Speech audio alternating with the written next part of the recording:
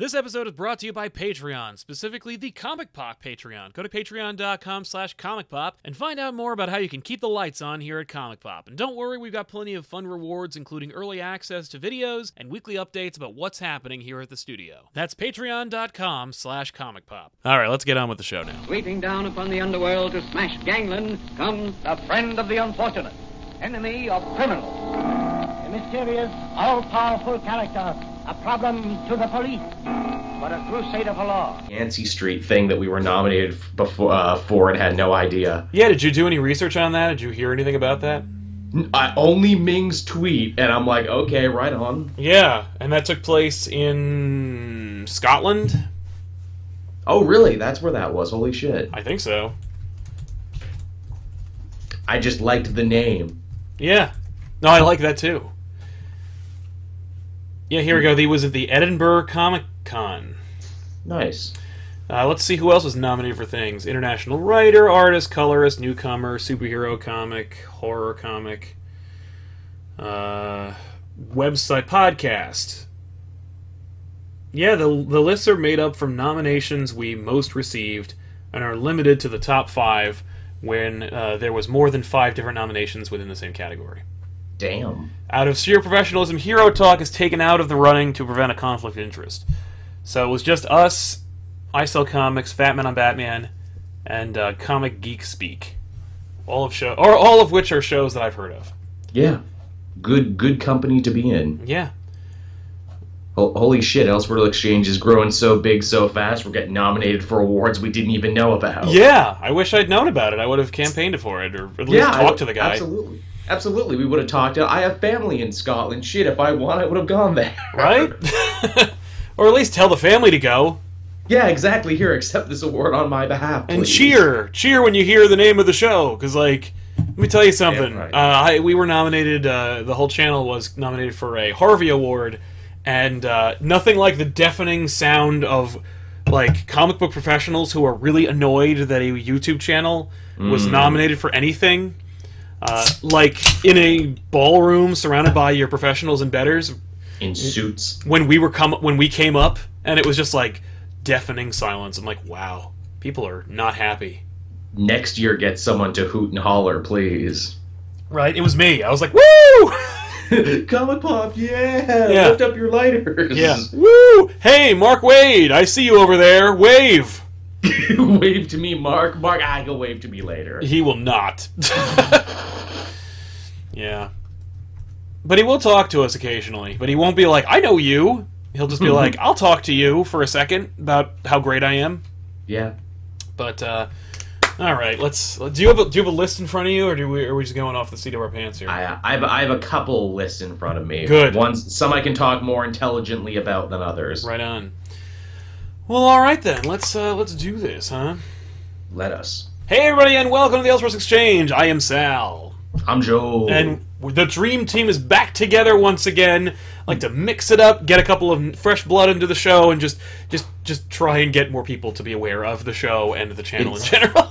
It's working out, as we said before we started there. Apparently the Elseworlds Exchange is getting nominated for awards we didn't even know about. Thank you, Yancey Street Awards in Scotland, for nominating us. Yeah, thank you, Edinburgh Comic Con, for giving us a shout. And, of course, thank you to Ming Chen, our friend over at I Sell Comics, and, of course, AMC's Comic Book Men for giving us some kind of inkling that was happening, because we didn't hear about it. We literally would not have known if not for Ming. Thank you, Ming. Yeah, it was a tweet, so we really appreciate it, man.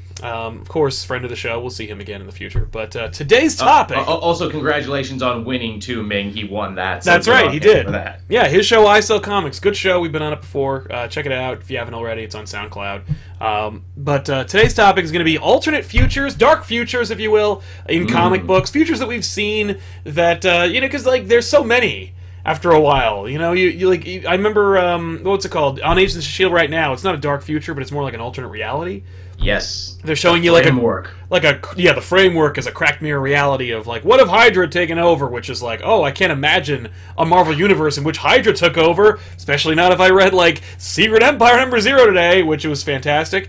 But you got to give them credit for having all of that line up on TV and in the comics and everything. Marvel does good multimedia. We can complain about the content of their stuff and their business decisions, but they do good multimedia pushes. it's true. I gotta say, I'm impressed. And by the way, last 2 or 3 episodes of Agents of S.H.I.E.L.D., probably best of the series so far. They've been really good. Well, I've been carrying the torch for the show for a bit. I think since like the Ghost Rider bits from this season onward, they've been putting in some of their strongest work They this season. clearly have learned their lesson, but they're building it off of the back of the continuity they've built. Like, you've got several seasons of this show, which not every season was very strong, but at least they had really strong character moments, and Definitely. you wouldn't be able to care as much if you didn't know these guys. My favorite thing about how S.H.I.E.L.D. is doing themselves now, and I think it's the way they've always kind of done it but never given credit for it, very arc-based is what it is. You had the Ghost Rider arc, you had the LMD arc, now you have the Hydra World arc.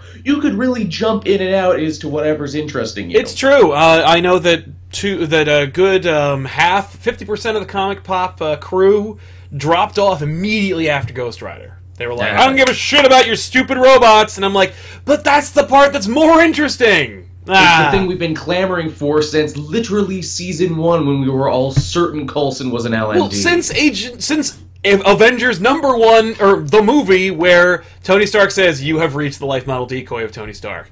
What the hell? Yeah, which they did some great work in the LMD season explaining how he said that, but why they acted like LMDs were new. I take my hat off to the writers for that. Yeah, good way of, you know what that is? That's true comic book writing. It is. And then we got an excellent episode built around Patton Oswalt and his extended family in the S.H.I.E.L.D. universe. Yeah, that's kind of fun. Good for him. I like he exists in that universe. Right? So, okay. Alternate futures. Marvel seems to specialize in alternate futures. They really do. Alternate past, too. That's the thing when I was researching this. Not only are there dark futures, they're dark, cracked, mirrored pasts, too. Yeah.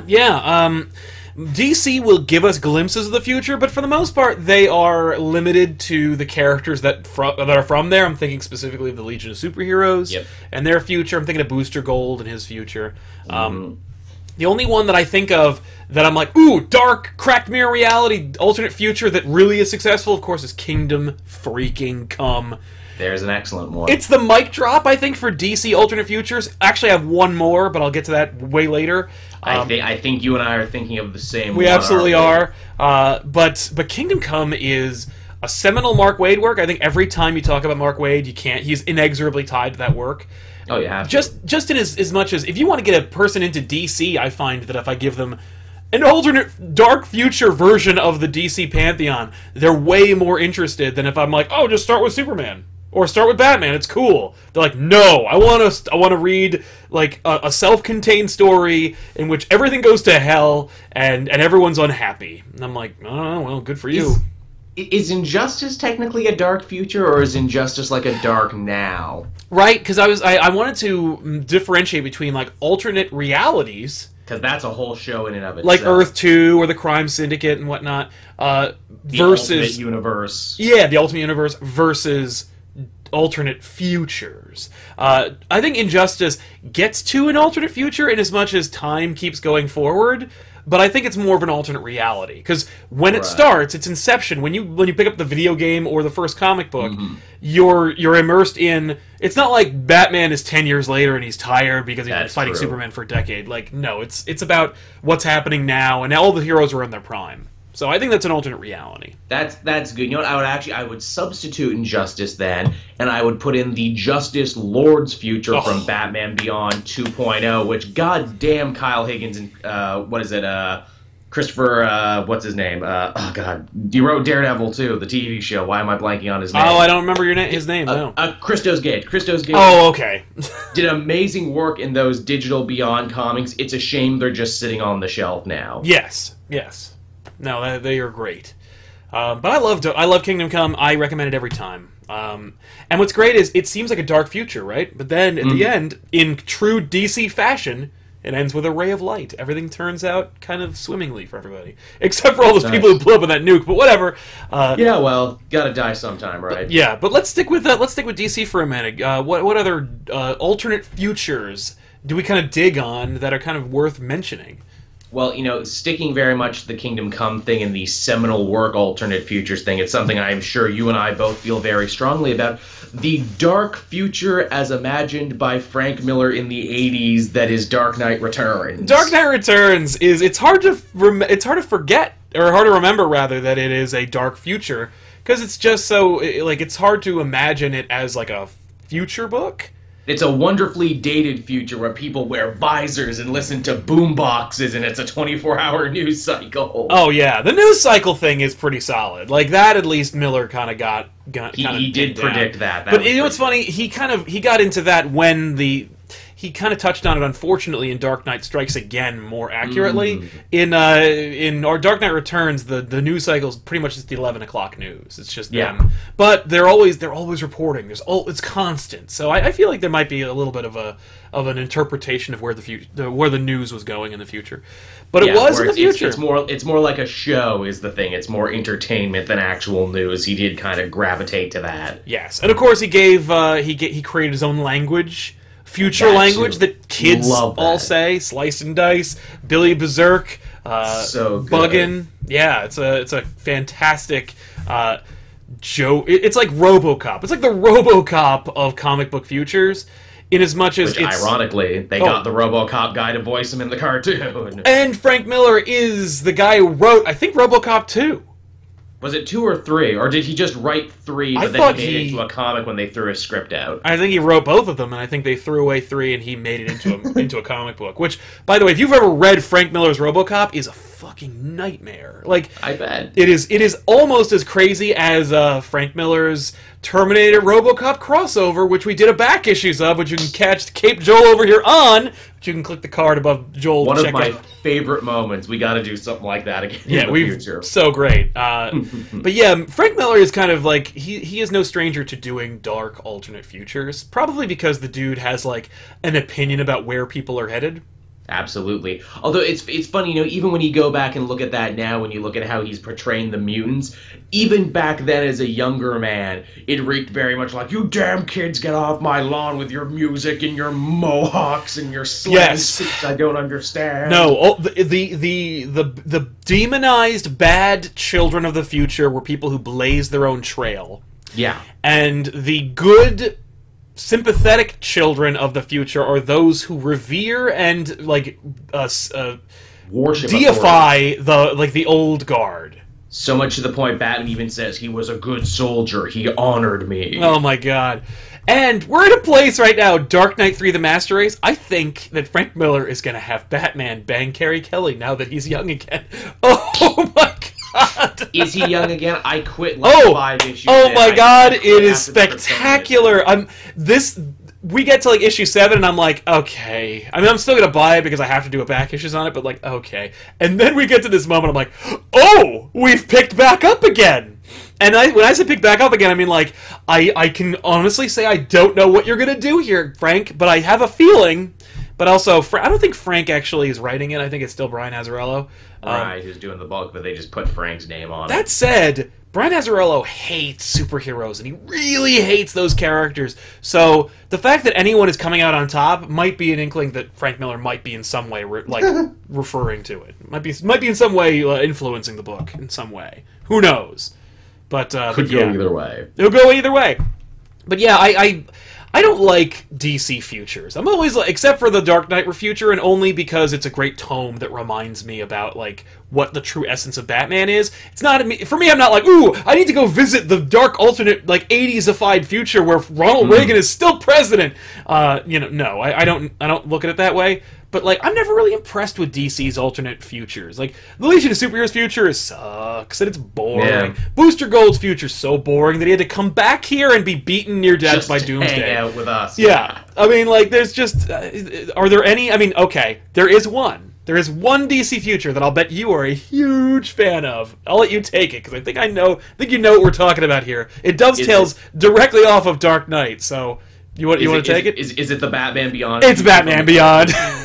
I do love that future. I hate they fucked it up in the current DC Rebirth thing and made it into a dark, shitty Mad Max future. Like, no, that's not the point. It's supposed to be Akira. Yes, it is. It is a Eastern-influenced Gotham. That's what it is. It's Blade Runner. Yeah, it's corporate espionage. It's all this other stuff. It's Batrunner. That is what Batman Beyond should be. And what's funny is, and we've talked about this before, the fact that Batman Beyond is so specific and so well illustrated. When it's funny that Tim and Dini had no idea what they were doing. They did it by accident. They created a great future DC universe wholly by accident. They created the Justice League Beyond in that show, and the Justice League Beyond are now canon. As an afterthought. Like, I guess, what do you think? Junior Dalai Lama Kid is the Green Lantern? Hawkman, but he's like, whatever, I don't care. And, what else we got? Big Barda's in there. She's Wonder Woman, but Big Barda's kid.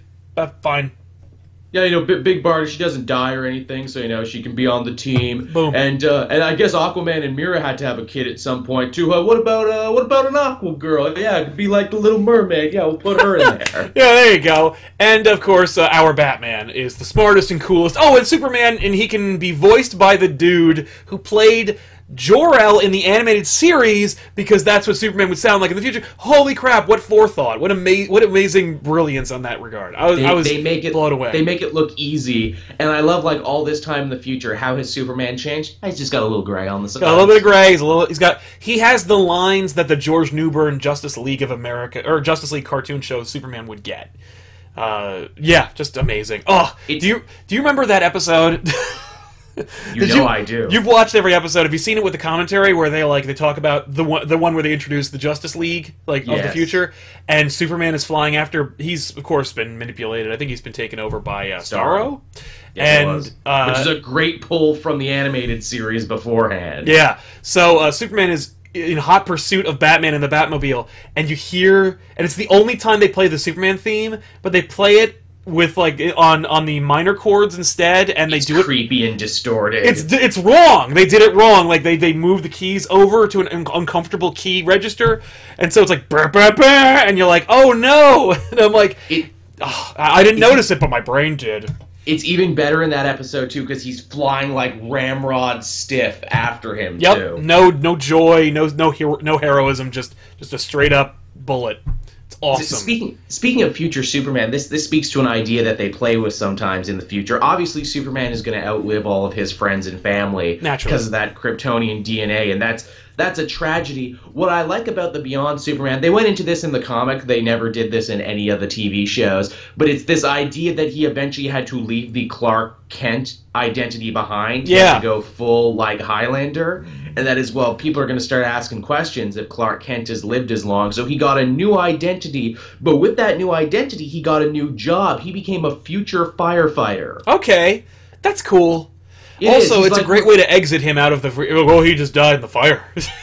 You can get rid of him later. That's exactly what it is. He became a firefighter. He's like, I found a new way to help people. I spent a bunch of years as a journalist reporting the news. Now I'm like one of the real world heroes and a superhero at the same time. I do it all. I dig that. And it also kind of reminds me of, I think Alex Ross did going back to Kingdom Come, he did like a 10-year timeline page, just a full page that says that has time jumps that tell you the future of the Kingdom Come story without all that garbage with the kingdom and all the crossovers and shit. No, it just tells you what happens, and it's 5 years later, and it's Batman dies, and it's 20 years later, and it's where they fix the world is full of characters or super characters, and it's just beautiful. But the end of it all is Superman is now finally old, and Earth looks like Krypton,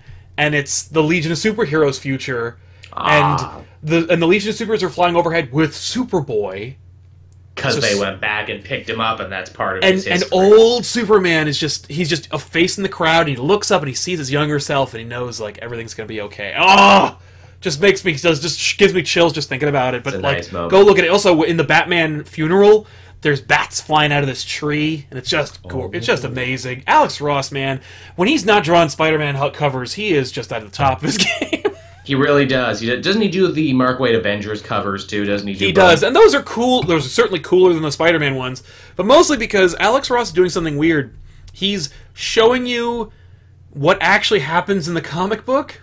Yeah, how on those Spider-Man books is that? Which, like, number one, don't waste Alex Ross on those. Just have him draw really cool shit. Poster quality shit, like shit I want to either hang on my wall or make the background for my pad. Precisely. But don't make him draw, like, the living brain with Dr. Octopus's face in his eyes. Don't make him draw, like, Spider-Man fighting Silver Sable. Aww. Just draw Spider-Man being cool. And for God's sake, don't draw that awful green glowing spider on his chest. Oh yeah, the days are numbered on that one. Oh, no question. Oh, I mean, like, just we know that just from the teaser image for Spectacular Spider-Man, where Peter's opening his shirt and there's no stupid goddamn green glow, and he's got a mustard stain on his T-shirt, and I'm like, yeah. But and he's also he did the cover for the teaser image for Generations, but like, we don't know which was also pretty sweet. Pretty sweet, very very evocative of Kingdom Come. Yes, with them all standing together, very Last Supper-y in a way. But you know, it's funny, we were talking about dark alternate futures, and I just mentioned Spider-Man, so I'm going to talk a little bit, and I think, Joel, you should jump in, because I'm sure you're familiar with this universe. Oh, I know where you're going. The year of 2099 in Marvel. What a weird idea, and yet how quintessentially 90s-ified it is. If you guys aren't familiar with a thing called cyberpunk... Yep. It's a very... You never played Shadowrun. Yeah, it's a very niche... role-playing universe where, actually, if you talk to the Bard, who is a friend of this show and a friend of mine on YouTube... We all gotta do a show together. Right? The Bard, man.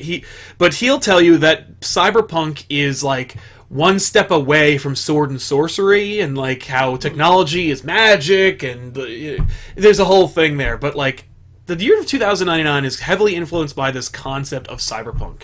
And this idea of, like, technology being bad and everyone being addicted to it, and yet it was so weird as a kid reading Marvel at the time and being, like, shown this world, and me asking, like, why do I want to be here? Like, what is this? Another future that invented its own lingo. Shock it! Mm-hmm. I love that. That's Peter David's invention. Once again, by the way, 2099 Universe invented or launched with Spider-Man, not unlike the Ultimate Universe launched with Spider-Man. Yeah. And the only one really worth a damn was Spider-Man. It's true. So much to the point he exists in the main timeline now. Yeah. Friggin', what's it called? X-Men 2099? Terrible. Yeah. What's it called? Hulk 2099? Not very good. Ravage 2099? Not Who the fuck is Ravage, says most people. By the way, little known fact, and they don't really talk about it anymore, but I found this out in an old trade in a Carnage book many, many moons ago. When they were coming up with Carnage for the Spider-Man lore, the original plan was to call him Ravage. And they said, no, we can't do that because we're creating this bold new character and people are going to lose it for Ravage 2099. So you can't have Ravage because Ravage is going to be in the 2099 universe, and not only will that take off, but Ravage is going to be a breakout character. And I think originally they called him Chaos, then they wanted to go to Ravage, and then they eventually settled on Carnage, and thank God they did, because what a better name than either of those two names. It's true, because like I was going to say, like, really, Ravage, Chaos, he sounds like one of those loser symbiotes that they killed off. Yeah, like Shriek or whatnot. No, Shriek is Carnage's, like, girlfriend. No, I'm thinking of Scream. And so forth. And of course, everyone's mentioning Doom 2099. Doom 2099, for me, best looking 2099 character. It had its moments, except for Spider-Man. A cool image. The Spider-Man 2099 image, best. Doom, one of the coolest. And Doom 2099 is Doom, like, he's still alive in the future, right? He's still alive. I think the idea was that, because it was actually tying in with what was going on in Fantastic Four at the same time, where Doom, like, lures Reed into a suicide pact, where he and Reed, like he grabs Reed's hand, and then the both of them are vaporized. And then Doom awakens in the future, and he's like, and he's fixed, and he's like, "F this, I'm taking over. Like, this is my country," and he becomes pretty much Lord and Master of the world. I think Doom ultimately takes over everything. Because in the 2099 future, it's one of those things where it's like, people are less than people, and corporations rule the world. What a crazy future, right? Where corporations hold all the power in the world. I know hard to imagine, but suspend your disbelief for a moment, because I remember when I met Dan Slott, not the last time, but the time before that, we were chatting it up, and he mentioned it was right at the beginning of Superior Spider-Man, and he was like, "Hey, Alchemix is coming in. Like, we're going to invent Alchemix, and it's going to be like Allen Chemical and whatever the hell the other company was." And I was like, right, it was Liz Allen, and it was whatever company was left over from Harry, right? Yeah, and I'm like, oh my god, you're going to put Alchemix in here and like imply that 2099 will be the future?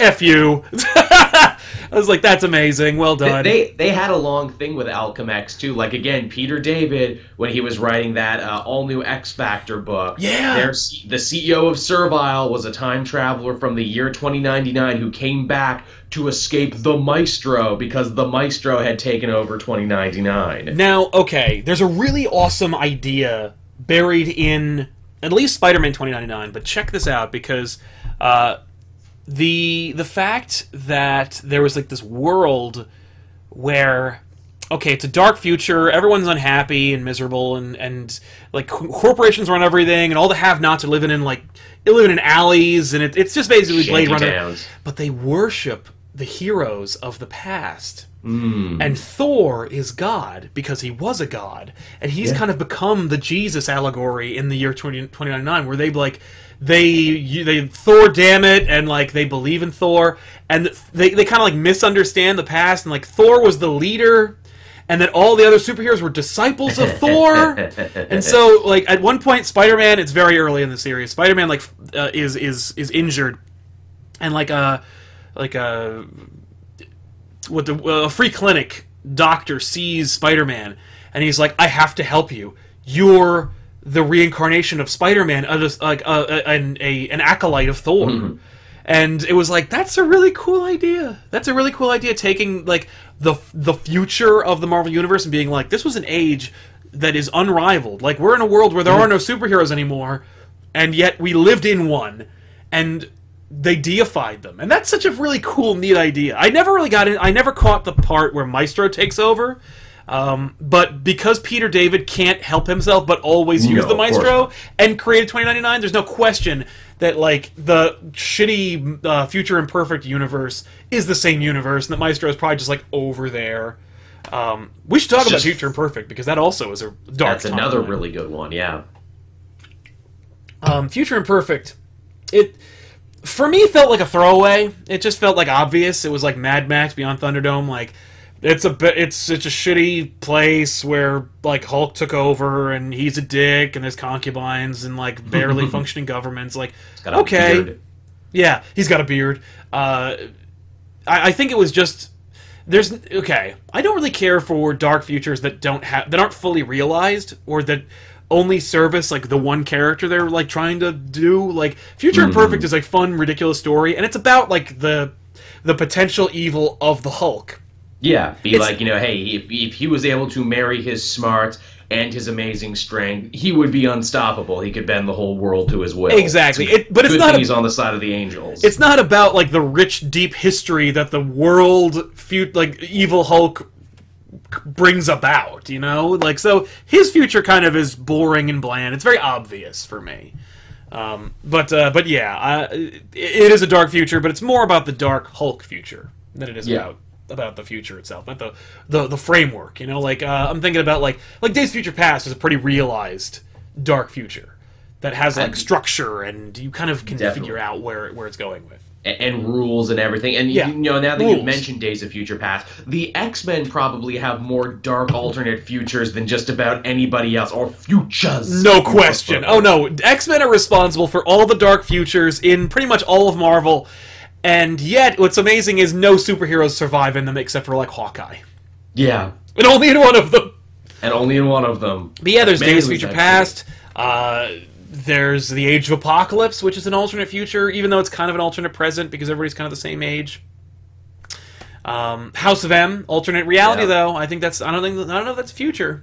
against an alternate reality. There's the X-Men Marvel Noir, which is technically an alternate past, but still, the X-Men just cannot help but fuck with past, present, and future. It's true. It's true. A few people in the chat are reminding me about the MC2 universe, which is only service to allow Spider-Gwen to exist, or I'm sorry, Spider-Girl to exist, Mayday Parker. Which even now she doesn't, because it's Annie Mae Parker who's kind of taking she her still place. exists. They still, like, because after Spider-Verse, they established, like, Peter Parker may be dead, and so he can't be happy, but Uncle Ben of another alternate reality with spider powers, right, jumps Earth to hang out with her. lives with them, and she's still a superhero. That universe got so damn complicated with with the clones and the symbiotes. I was like, get out of here. I don't want Get out. Get out of here. Get shit. Because that first volume of Spider-Girl is actually really, really freaking solid. It's a solid alternate future, and it makes sense. It's a logical kind of like closure point. You know, you got Peter Parker. He works for the police department, and he's crippled because he can't be Spider-Man anymore. But because he works for the police department, he can use his spider sense to like pick out people in a lineup, and he can and he's a scientist or he's a forensic expert or something like that. Somewhere out there I can hear the ears of our friend Kamaguno burning right now. Are you talking about Mayday Parker? Are you talking about Spider-Man? Are you talking about Earth, 612, me? Says Kamaguno. Yeah. I mean, the problem is that future doesn't have legs. Like, the Avengers team blows.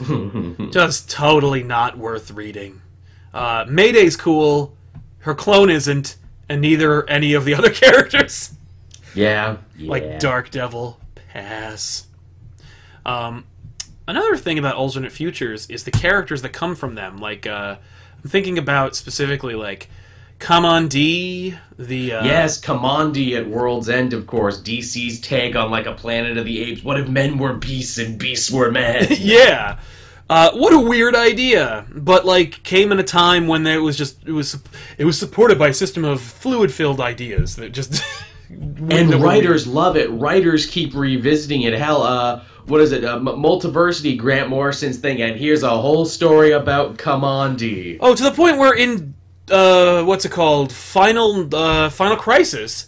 The culmination point takes place in a center called Command D. Yep. Shut up.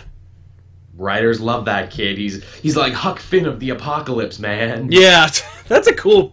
I guess that's an okay pitch. He's riding up river in his thing. He's got who's his buddy? He's got like a tiger buddy. He's got a tiger buddy, but it's not the Khazar tiger. It's another tiger. It's a different sort of tiger. Heck, even Kamandi gets an even darker future because there's, obviously, of course, Kamandi. Then there's Kamandi at Earth's End, which is like a take on the Superman at Earth's End thing there, where it's like, what if there was an even further, more fucked up DC universe? Yeah, but not to be outdone, Marvel has their own kind of Kamandi kind of character named Killraven, who people also love to use and refer to. Killraven, of course, bizarre character that people love to bust out. I think that Neil Adams worked on him. I don't remember offhand, but he's like a cyborg bounty hunter. How cool is that? He's just Conan, but he fights robots. It's Magnus the Robot Fighter meets Conan and Marvel. By the way, keep an eye out for, I think, not Killraven, but Archon, who's basically just Conan in the Marvel Universe, and his reference in Guardians of the Galaxy 2, which is he'll be played by Simon Williams, a.k.a. Nathan Fillion. No shit. In a, movie, in a cool Conan the Barbarian movie called Archon, whatever the hell. But, that's neat. Cool. Yeah. What else we got? I had so many in my head, I can't remember them now. What are some other goes? I guess Marvel The End, when they tried that for a while. That sucks. That book.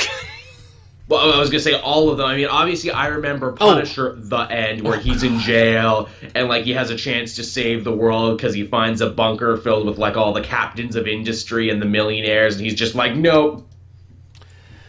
Oh, that was so agenda-driven, it was clearly not even a Punisher story. It was just Garth Ennis getting his demons out about, his opinions about the Bush administration. Definitely. Frustrating as hell. It's very Strangelove meets Garth Ennis. If you ever want to read it. It really was. Which, I mean, obviously not everyone's cup of tea. That's the one I remember. I remember the Hulk, the end, where it's like Banner is the last one on Earth, continually trying to kill himself, but he can't because the Hulk keeps saving him. Yep, and he's like tormented by an alien probe that's like, we will move in when all of humanity's dead, which includes you, and like he's following him around. Hulk the end is way better than Punisher the end. It is. And Wolverine the end sucks. We did a full back issues on it. Man, what a waste of time. Sure did. And of course, X-Men the End, which ironically wouldn't end, written by Claremont. Did you ever read X-Men the End? Because I couldn't finish it. It was really rough. No, I think I skipped that one. It was like 3 books long. So like Really? book 1, issue 7, like book 2, issue 7. It was an unbelievable, sprawling Game of Thrones-esque epic that ended on a like high note, not a high note, on like on a happy note, and didn't end. Like, boo. Speaking of Last Man on Earth stories in the future, they did a really good one in Justice League with Superman and Vandal Savage when they like go to the end of human Such a great episode. That's the death of Superman plus alternate future Superman.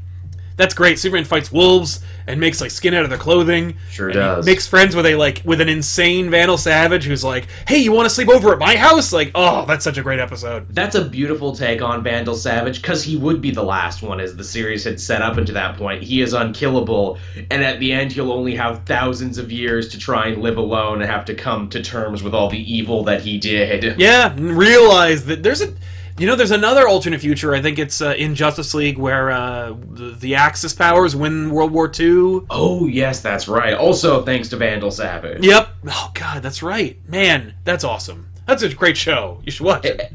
We should. And then when Vandal fails, the Third Reich is like, what do we do now? Unfreeze Hitler, I guess. Right. Oh, my God.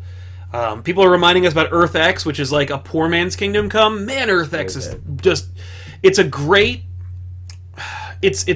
idea that Wizard Magazine had that just doesn't deliver, I think. Yeah.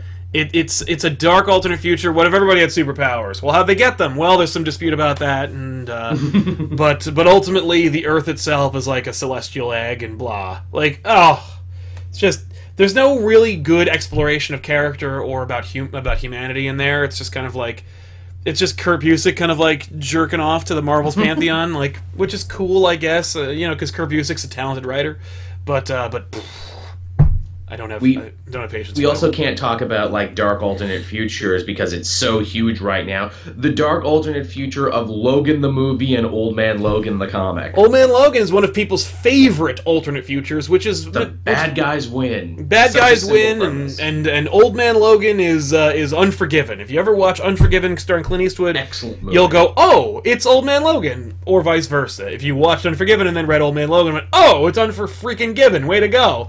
Hilariously, in the Logan movie, they're watching Shane, where I'm like, could you not get the rights to Unforgiven, or would that be too on the nose if you're watching a Clint Eastwood movie? They want, because the theming is different. Unforgiven is a different theme. It works for that one. But, yeah. Also, fuck you, Paulo. Anyway, the theming for Shane and Logan works, I think. It is kind of funny that they don't make that reference, but yeah. Well, you need that great funeral scene, so Laura at the very end of the movie. Yeah, no, it's also cool because they don't tell you that it's Shane. Like, they don't tell you the movie. They just, if you know it's the movie, that's the movie. If they did come back, Shane, come back, people would know, but they do the other scene. Exactly, they give you the other scene. No, it's cool. But, so let's see, what else is going on here? I'm trying to think of other alternate futures that like kind of are near and dear to my heart that I kind of remember and really enjoy. There's so many freaking X-Men ones. Yeah. Hey, do you want to talk about Future's End? You know what? I guess we have to, don't we? What a pile of shit that one was. Just across the board. I read everything that came out from that in an act of what can only be called nerd sadism. Yeah, I did not bother. But, I did not bother. But don't worry, because the population sent me every volume! I saw. So one day I'll read it, and then I'll talk about it. The core concept was an interesting idea. and I can see that this was them testing the ground for what they would have done. Had this worked, we probably wouldn't have gotten DCU. We probably would have gotten something different. The idea was we had our main Earth over here. We had the Earth 2 heroes over here in their own book. Yep. They were each having huge cataclysms. And the idea is, well, what if we integrated the Earth 2 heroes that we've set up into the main Earth, because their Earth got destroyed. But then we'd have all these doubles we'd have to deal with. We have to do all this other stuff. Well, what if we just jumped ahead a bunch of time and saw what the world would be like if they were already integrated together, and people had doubles and you had to register as a double, and you had these heroes filling voids that were left behind. So like good Green Arrow teams up with good Roy Harper from Earth 2, and they're doing like the team thing you always wanted because, well, we fucked up Arsenal. Yeah. And they're doing a bunch of stuff like that. And then in the end, they don't pull the trigger on it because then they just do convergence. Like, did we say we were going to fuse the universes? Yeah, that's a bad idea. Let's not fuse the universes.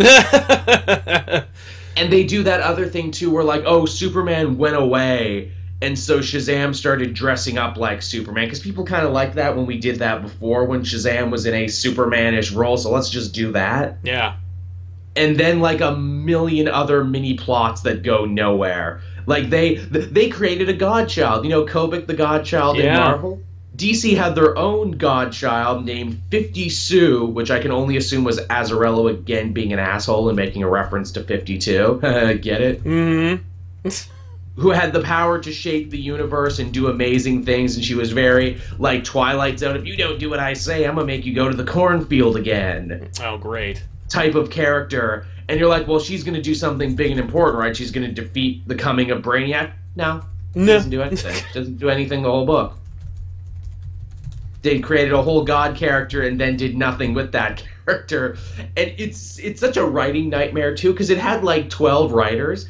And it got to a point where they're like, well, this story's unsalvageable. And I swear they just kept trying to make it harder for the next person who had to jump on. Right. Oh, it was like a writing exercise. Like, okay, let's put him into this place, and then it can't possibly get any worse. Then, wham.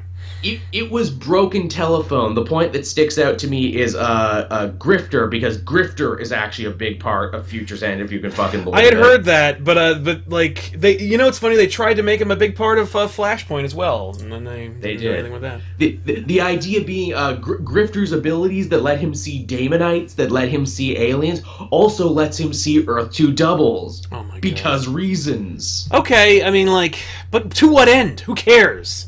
I don't know. So he can do that, and he's like babysitting 50 Sue, and they lose their important tech guy like 5 issues back, and they need to find him again for the story. So he literally just happens to be walking the same street as them. Oh, hey, it's you. Let's go do the thing. And I'm like, and that's the point where they all stop trying. Let's just finish this. Let's just get this to the end of it. God, that was a bad story. Now, that being said, the main story was terrible. There were some slightly interesting, like, tie-ins where it's like, hey, where would your favorite hero be in this Future's End universe? The one that really stuck out to me was Grayson, actually, of all the books, because this was still the time when he was a spy, and they say in the future him and the other Spiral agents were sent to infiltrate the Russian government because KGBs had been elected Prime Minister of Russia. Oh, God. Okay, yeah, I remember this now.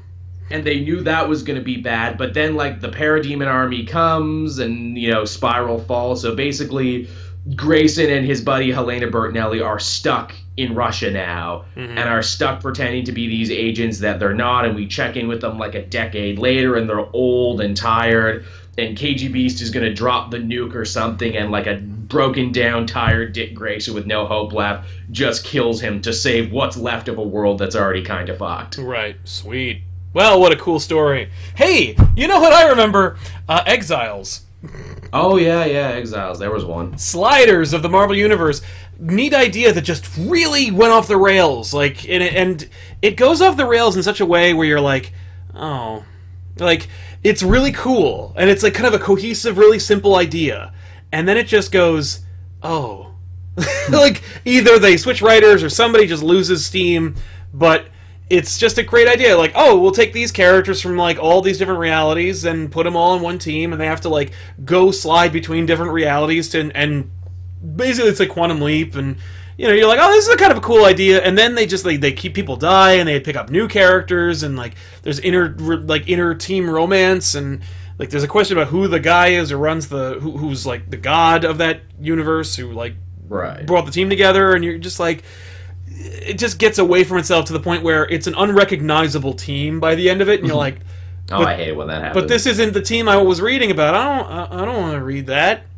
And it was also the only opportunity you had to like Blink, because everybody's like, "Oh man, I love Blink." Yeah, what's your favorite thing she did in Age of Apocalypse besides stop existing? Because like she didn't do anything, she just looked cool, and then finally they're like, "Blink. Finally, here's a reason to like her because she actually does shit." And then they get rid of her, and you're like, with Sabretooth for a bit, wasn't that her thing? Yeah, well, and Wild Child, yeah. Well, right. That's but. And of course, like, Morph was a breakout character, and they made him, like... But they didn't make him anything like the cartoon version, they made him more, like, ridiculous. And he was, like, the slapstick / makes you spit lick / plastic... He was the plastic man of the team. There you go. Speaking of Wild Child, because you brought him up, not me, Cullen Bunn on his Twitter was like, "Hey everyone, so we brought Jimmy Hudson over from the Ultimate Universe. Great. I have a name in mind for him, but just for fun, what should we call him, Twitter Universe?" And of course, most people were saying stupid names where it's like, Jimmy Claus, that should be his name. Mm-hmm. And I said there, I'm like, "Hey, is Kyle Gibney still alive? Does anyone own the rights to Wild Child? You should call him Wild Child, both as a fun reference and because he is the child of another hero." Right? I'll take that. I mean, like, since I don't want him there at all, he might as well have a silly-ass name from Age of Apocalypse.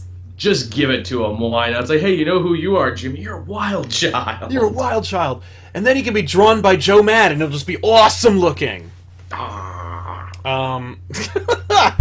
Is there any picture of that character where he's not just like, snarl? Well, no. What would be the point of drawing him otherwise? Because then he'd be nothing if he didn't. Yeah. And then you get into there's many more that you get to see that but they're not really that fleshed out. I like looking at alternate futures because, of course, it's a reflection of the time from which it came, and alternate futures are a fun way to kind of explore what happened to those characters, because they're never going to age. You're never going to see Spider-Man at the age of 50 unless you're reading that really, really depressing book, Spider-Man Reign. Or I was thinking of the other one, actually. It's funny you should say that, but I was thinking of that. There was might have been a Secret Wars tie-in, but it was just where they gotta get the band back together, and so Spider-Man and Wolverine and Ghost Rider team up, and then he dies, and you're like, ugh, what the hell happened here? We gotta talk about Reign, though. Reign was very much... Oh, yeah! And we can actually just talk about Spider-Man Reign!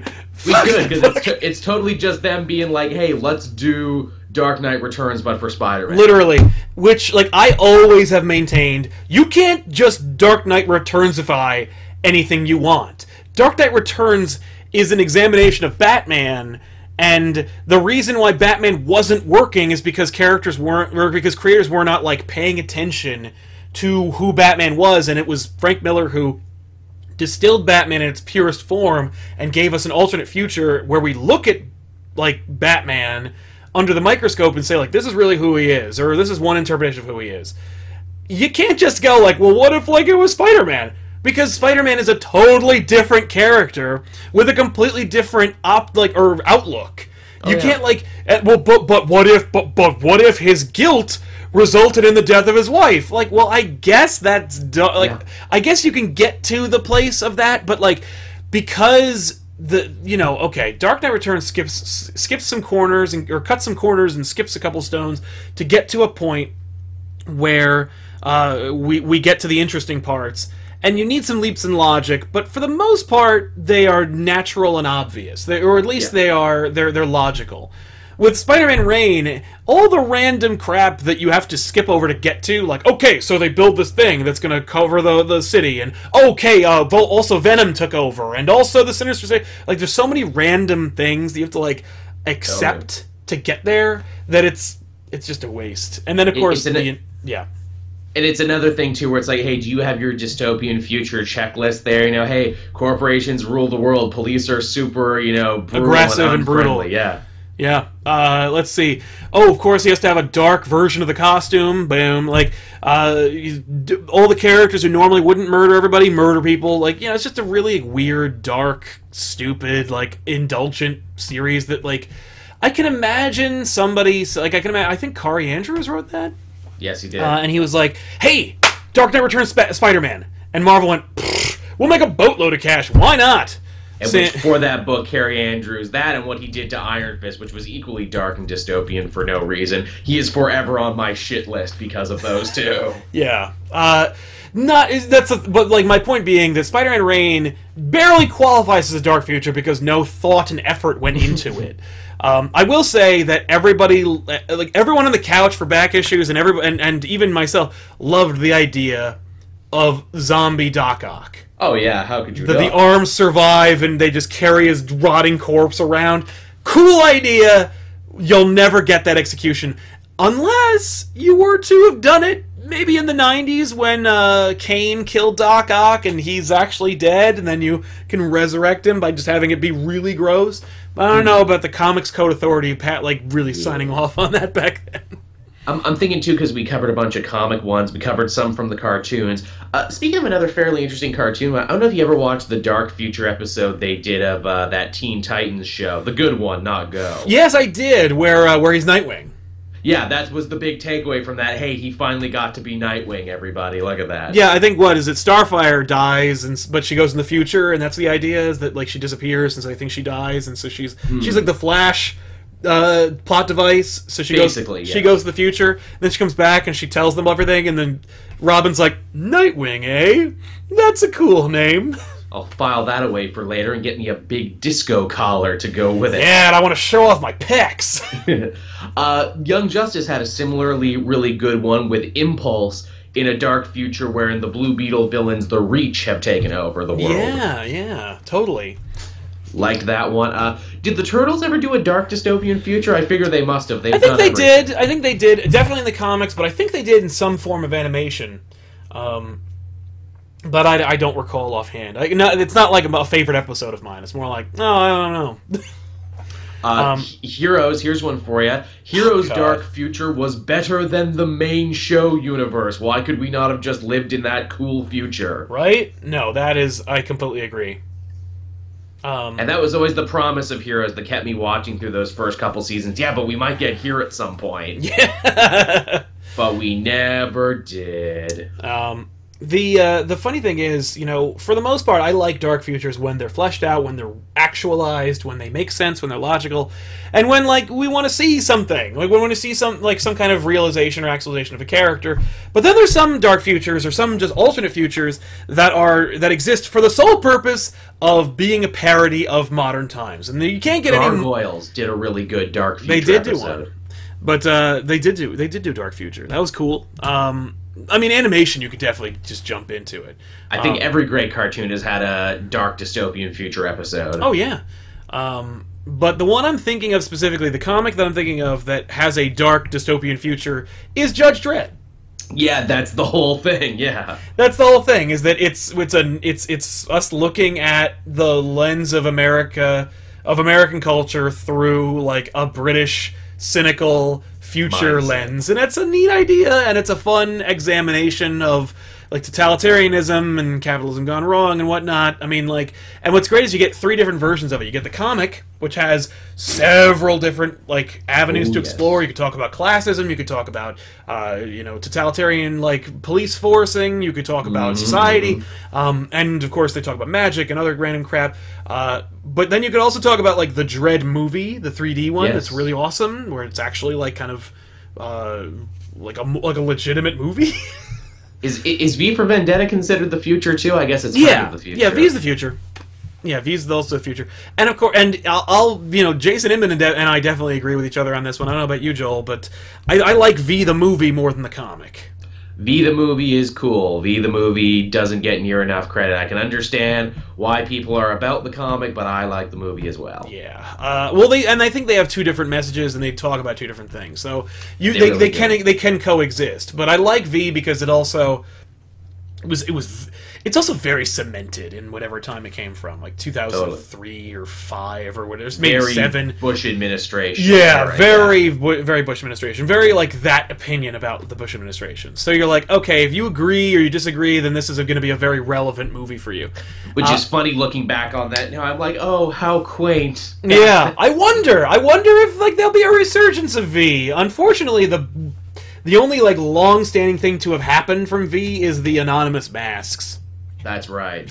Which is like, oh, that's too bad. But, it's also kind of like, I get the feeling a lot of you don't understand what's actually being said here. Yeah, I don't think you understand what the mask means. But what's funny is Alan Moore's interpretation of what the mask means and like the Wachowskis' interpretation of what the mask means are two different things as well. So that's true. But yeah, the chat also brought up Samurai Jack, which is very timely because the show is back now, and we're even further in the Samurai Jack. Yeah, I dig it, man. The most recent episode for me was the best one. I mean, like wicked. I've been loving it, but this one I was like, this is okay. We're getting somewhere now. We're Getting like to see the Scotsman. I love getting to see him again. That rocks, and the promise of getting to see him again. That's also I'm a goose now. I'm a friggin' forest ghost. Yeah, what the hell? I'm in my prime, and I'm like, that's fine. You do that. Yeah, yeah. And his daughter army, how great is that? He has an army. Oh of my nothing god, but they're so daughters. great. Tiffany was immediately like that. She's like, are they the Scott's daughters? Is that all of them? And he's like, yes, they are, Tiffany. Thanks for playing. Bye. But yeah, I mean, like, we could talk for days about, like, different alternate futures. We should make a list of, like, our favorite. Like, just, like, the ones that we want to, like, are the best. We try to touch on, like, there's a myriad of options. You know, movies, cartoons, comics specifically. I think we did a good job in this one covering a lot, actually. I agree. We might have talked to death, hopefully. The Futurama future, yeah, we haven't talked about comedy future. No!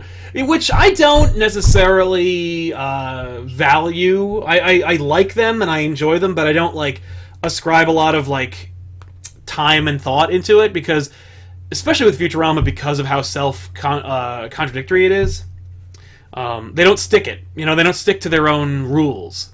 Especially after it got canceled and it came back, they were like, we're just happy it's back. We don't need to honor what we did. We just have to keep... Yeah, again, the show that ironically is set in the future lost a lot of its futurism as time went on. Yeah, like, you did a whole episode about a freaking iPhone. They did. Eat it. They did a whole episode about a Susan Boyle too, and I'm like, yeah, this'll age well. Oh, yeah. Oh, no, definitely. Like, yeah, definitely everyone's favorite episodes are going to be those. They're going to be the ones that are cemented in time. The chat also brings up here the Dragon Ball Z History of Trunks Dark Future, which is also Terminator because the androids won and killed everybody. I don't watch Dragon Ball Z, so I have no idea what you're talking about. But it's a great dark future. One of the guys has lost an arm, so he has to do all the kung fu stuff with only one arm. Okay. It's cool and it's short. Nice. Oh, and it's short. It's forgivably short. But it's short. Or I should say to the point. There's not like 20 minutes of guys charging up. Oh, good. That's nice. Of course, you know, there's also science fiction futures, but I think that's a different thing. That's just science fiction, where it's like aliens and Terminator and, you know, Blade Runner and, you know, all that stuff. But yeah, what do you think? Let's do a takeaway. What future out of the ones we've referenced, or maybe one that we haven't referenced yet, would you rather live in? Oh man, most of them are horrifying. Where most people are dead. I'm trying to think now. I mean, I guess the Futurama future, maybe at least there's poplars until you find out they're horrible. Actually, no, the Futurama future has a lot of horrible stuff. It's kind of dark. It's a dark future. There's suicide booths. Yeah. It doesn't work out for everybody. No, it really doesn't. Man, even like the really good futures are like, oh, it's really good, but there's a horrible, harsh undercurrent to a lot of it. Right, exactly. And even some of the other worlds, I'm like, Dark Knight Returns. No, a lot of these futures we basically just have now. Yeah, we're not really even living in the future. Like, we are in the future, and it's pretty friggin' dark. That's the thing, man. We're always technically coming from the future, because after every minute, another minute happens. Yeah. I guess I'd go with Star Trek, just because it's the safest. That's good. Well, see, that's a whole other thing. That's the future, and it's in space. Yeah. Well, I don't have to be in space. I could just live on Risa or Earth. There you go, or any of the other planets. Be like, I'm not going out in space. Yeah. It's comfortable. Hell, F that. No thanks. Nope. The only travel I'll be using is via the transport machines, shuttlecraft, and I'm not going to space. Eat it. I'll stay here. I'll agree with you on that one. Definitely the Star Trek future would be the safest of the futures. Yep. No. Somebody asked about Star Wars. Like, are you kidding? First of all, totalitarian fascist regimes take over seemingly every 20 years. Magic evil wizards are at the head of those organizations, and every planet is just covered in scumbags with blaster rifles. Pass! They'll try and kill you. You think you're gonna be Luke Skywalker? You ain't Luke Skywalker, man. You're Greedo. Yeah, that's the thing. At your very best, you would be a moisture farmer. That's what we would be. We would be moisture farmers. Yes, at the best, you are a smoking skeleton in the bleaching sun of the bleaching heat of two suns. I think we talked about this on the Star Wars episode, so it's like, what job would you like to have versus what job you would have? Oh, yeah. And I think you and I both agreed where it's like, we would take our Jizwalen show on the road and we do some podcasting and some music at the cantina. Right? That sounds great. Yeah, we just go in. Hey, everybody, welcome to the Elseworlds Exchange. We're over here at the cantina. We're just going to be chatting up here. You got any requests? Be sure to shout them out, and please do not shoot us. We are not carrying any more than 10 credits. I'd be like, hey man, you hear Emperor Palpatine's in the news again? What a jerk, am I right? There's no Imperials here, right? Yeah. Hey, droids aren't allowed in this bar, are they? Can we make some droids jokes? Man, isn't it weird that they have emotions, but we treat them like second-class citizens? Wah, wah. Whackity schmackity do. But, hey, what's happening over at Cape Joel that everybody can look forward to check it out? Don't say Planet of the Apes! No one wants to live in that crappy planet! Unless you're an ape, no one wants to live in that. And even then, then you find out your whole existence is a lie. Mm-hmm. Anyway. I mean, in that new Planet of the Apes movie they got coming out, maybe you can be the little girl who looks like she befriends the apes and gets to live okay. Yeah, you can be a pet. Okay. Yeah, you would be a pet to the apes. Yeah. Oh, there's a good dark future. Rick and Morty, when the dogs take over, I will be the dog pet, and I'll have my own little bed. Yep. My own everything. Yeah. Oh no, Joel got into the garbage and ate some chocolate. Now he's dying. What do you want to do, Snowball? I will do anything to save my human. Thank you. Oh my god. That's a good future. But if you head on over to my channel, of course, lots of new comic reviews coming out this week. It was a big week, wasn't it, Sal? Oh yes, it was. I normally give about 1 or 2 recommendations per week on episodes of Off the Rack, which you should watch because it's a great episode. But I had 4 or 5. And then I woke up really early this morning just so that I wouldn't be spoiled on Batman number 21 and Secret Empire number 0. I bought them. I actually pre-ordered them on Comixology last night, and then I woke up this morning and then I read them really quick so that no one wrote it for me. Good and then idea. I forgot that Superman came out, Super Sons came out, All-Star Batman. I was like, all these other books are out. Ooh, crap! I have even more books to read. Hooray! But yeah. I had to wake up early because I had to take my mom to a doctor's appointment, so I got to read almost everything, but I read it in the order for Secret Empire the writers said you're supposed to read it, so USA Avengers, Thunderbolts, New Captain America, and then I'm going to read Secret Empire. Yeah. And so it's going to be a busy day. It's a busy day. It's a solid issue, I think. But I'm really thankful that I think Nick Dragotta drew this one. Yeah. I like his art. I'm not a fan. I would not be happy if this was the regular artist on the series. But he's not, so I'm totally excited. Just to pull it back to the button one more time there for a second, without spoiling anything, how funny is it that the writers write about a hockey game? Weird. Are they Canadian? That's what I was thinking. I'm like, is King Canadian and I didn't know it? Or one of these guys Canadian and I didn't know it? Right? Which we now canonically have. Gotham City's hockey team is called the Blades. The Blades! And the Metropolis, muck or mud pickers or some crap. Something like that. And then they make a joke where it's like, yeah, that guy's had it out for the other player ever since he got traded from Central City. Yeah. Weird. How come no one's done that book? You have lots of sports anime. How come no one's ever done a sports comic based in the DC or Marvel universe with all these different cities? Yeah.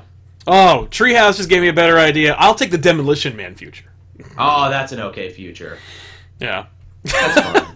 I mean, it'll suck only eating Taco Bell, but... Unless you're in England and then you're eating at the Pizza Hut. But, Oh, that's right. They changed it, didn't they? All over the world. That's awesome.